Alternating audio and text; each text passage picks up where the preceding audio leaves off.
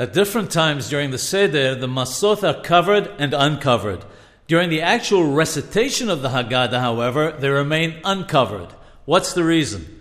Masa is called lahma aniyah, lehem oni, which means bread of affliction. However, it can also be understood to mean bread over which one answers the questions.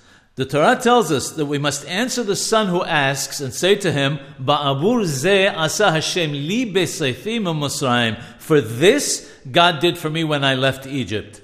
Our Hachamim of blessed memory tell us that the word this refers to the time that the Masa and Maror is placed in front of you. B'sha'ah she'masa u'Maror munnachim lefanecha. Therefore, when we answer, which is the reading of the Haggadah, the Masa must be uncovered.